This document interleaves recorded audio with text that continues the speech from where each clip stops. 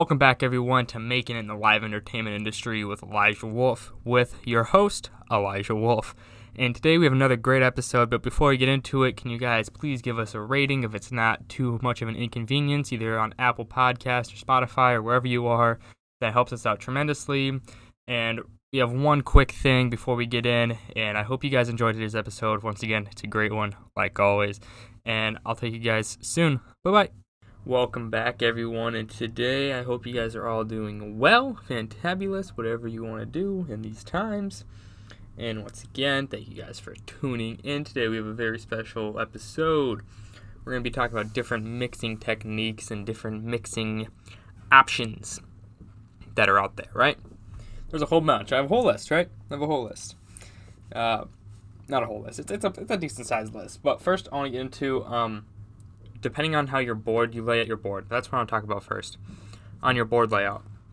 And what I mean by board layout, so musicals, anything with a whole bunch of mics, mostly, musicals, variety shows like singing and dancing, anything with a live band and vocals, pretty much. It depends on how you set your board, is the way I think of it. Mostly, I set my board M7CL, so 48 channels, 24 on the bottom, 24 on the top, I believe is how it's set. It goes 8, or 16, 8, and that's how that's set up. So on the bottom row, I like to keep my microphones, so up to 48. That's including backstage microphones or area microphones or anything like that. I like to keep on the bottom row so I can see them, mix them easily, because once I have my orchestra up dialed in, I don't like to touch them too much. But then I have my stage, I'll talk about that later, but I use Studio Manager during shows and stuff now.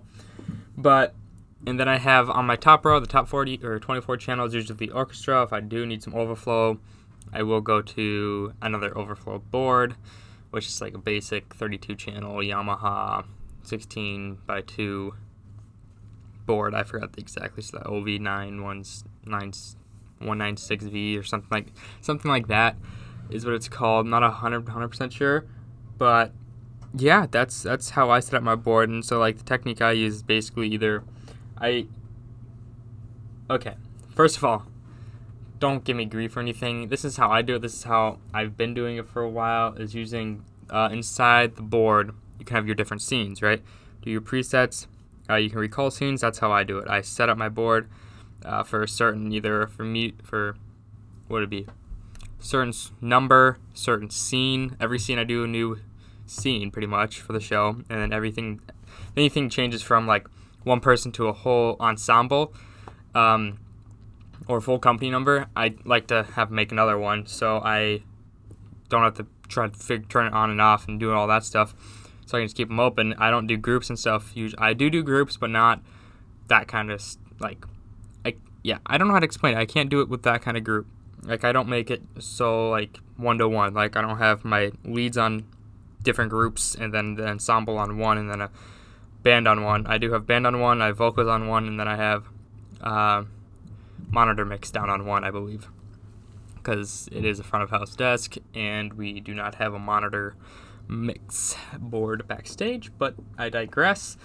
But that's how I set it up. That's how I do it, is using different scenes and recalling them. So if I need like mic 1, 7, and 5, or 1, 5, and 7, sorry, I set my levels, record it, go to the next scene, and then every time I hit, I mark it in my script, this is when I need to move to the next scene, press recall, gives me back my preset from that. But then I've also seen it being used, I've tried it with QLab. It's basically the same thing, but you program it inside QLab, saying like this mic needs to be on at this level. As soon as you press go, the board will do it, turn it on.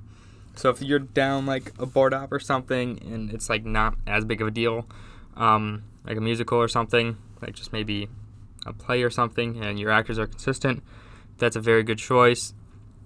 If you're running video or lighting off of QLab or anything off of that, audio on QLab through MIDI, very good. You basically aren't paying somebody to run audio then, which is nice. In some cases, some other not. But then the other ones I've seen on Broadway used, not on Broadway, but on Broadway, different shows, just different professional is the 1-to-1. I don't know what exactly it's called. That's what I call it because they always have it on.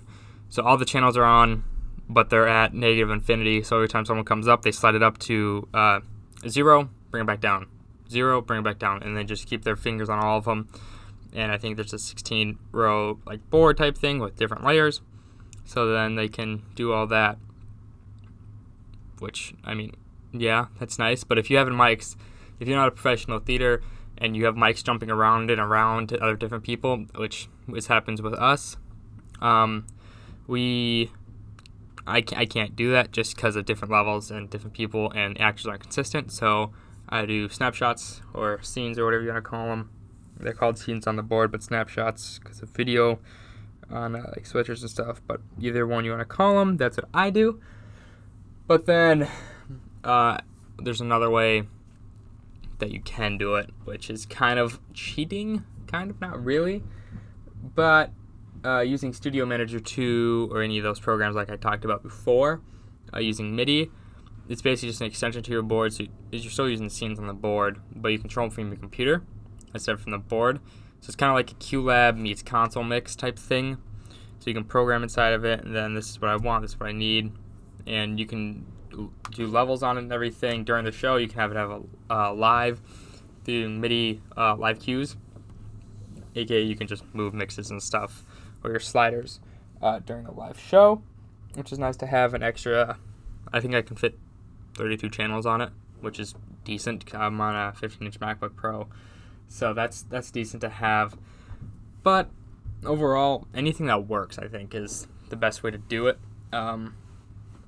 And marking up your script is always helpful, very, very helpful. That's the first thing I do. I try to do is mark out my script. This is what I need for scenes, and then I plug into a spreadsheet, and the spreadsheet is there for basically my A2 or whoever's backstage helping me. So yeah, so then everybody knows what's going on. This is what happens. This is who has what mic.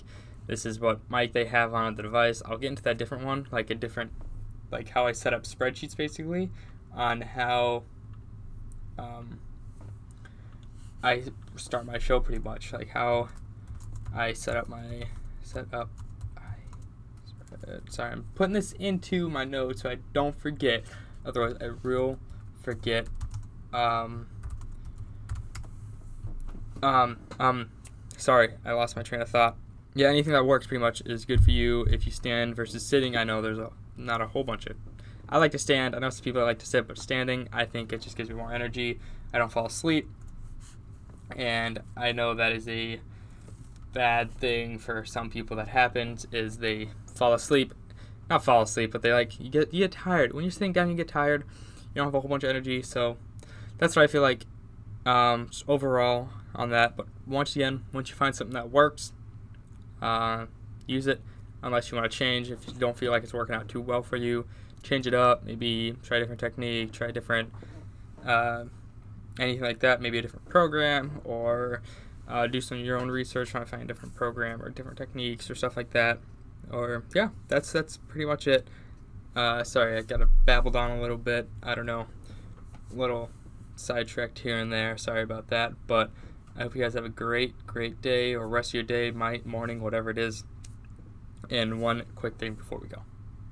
Thank you guys for listening to this episode. And before I give you away to whatever the rest of your day holds, if you guys could, once again, if you haven't already, please rate us. It helps us out so much being listed on the charts and whatever you want to call them, but it just helps us a whole bunch. And if you did enjoy, please come back soon. There will be another one, and I hope you guys have the wonderful rest of your day or morning or whatever time to listen to this. It's up to you. So thank you guys for listening, and always have a great one.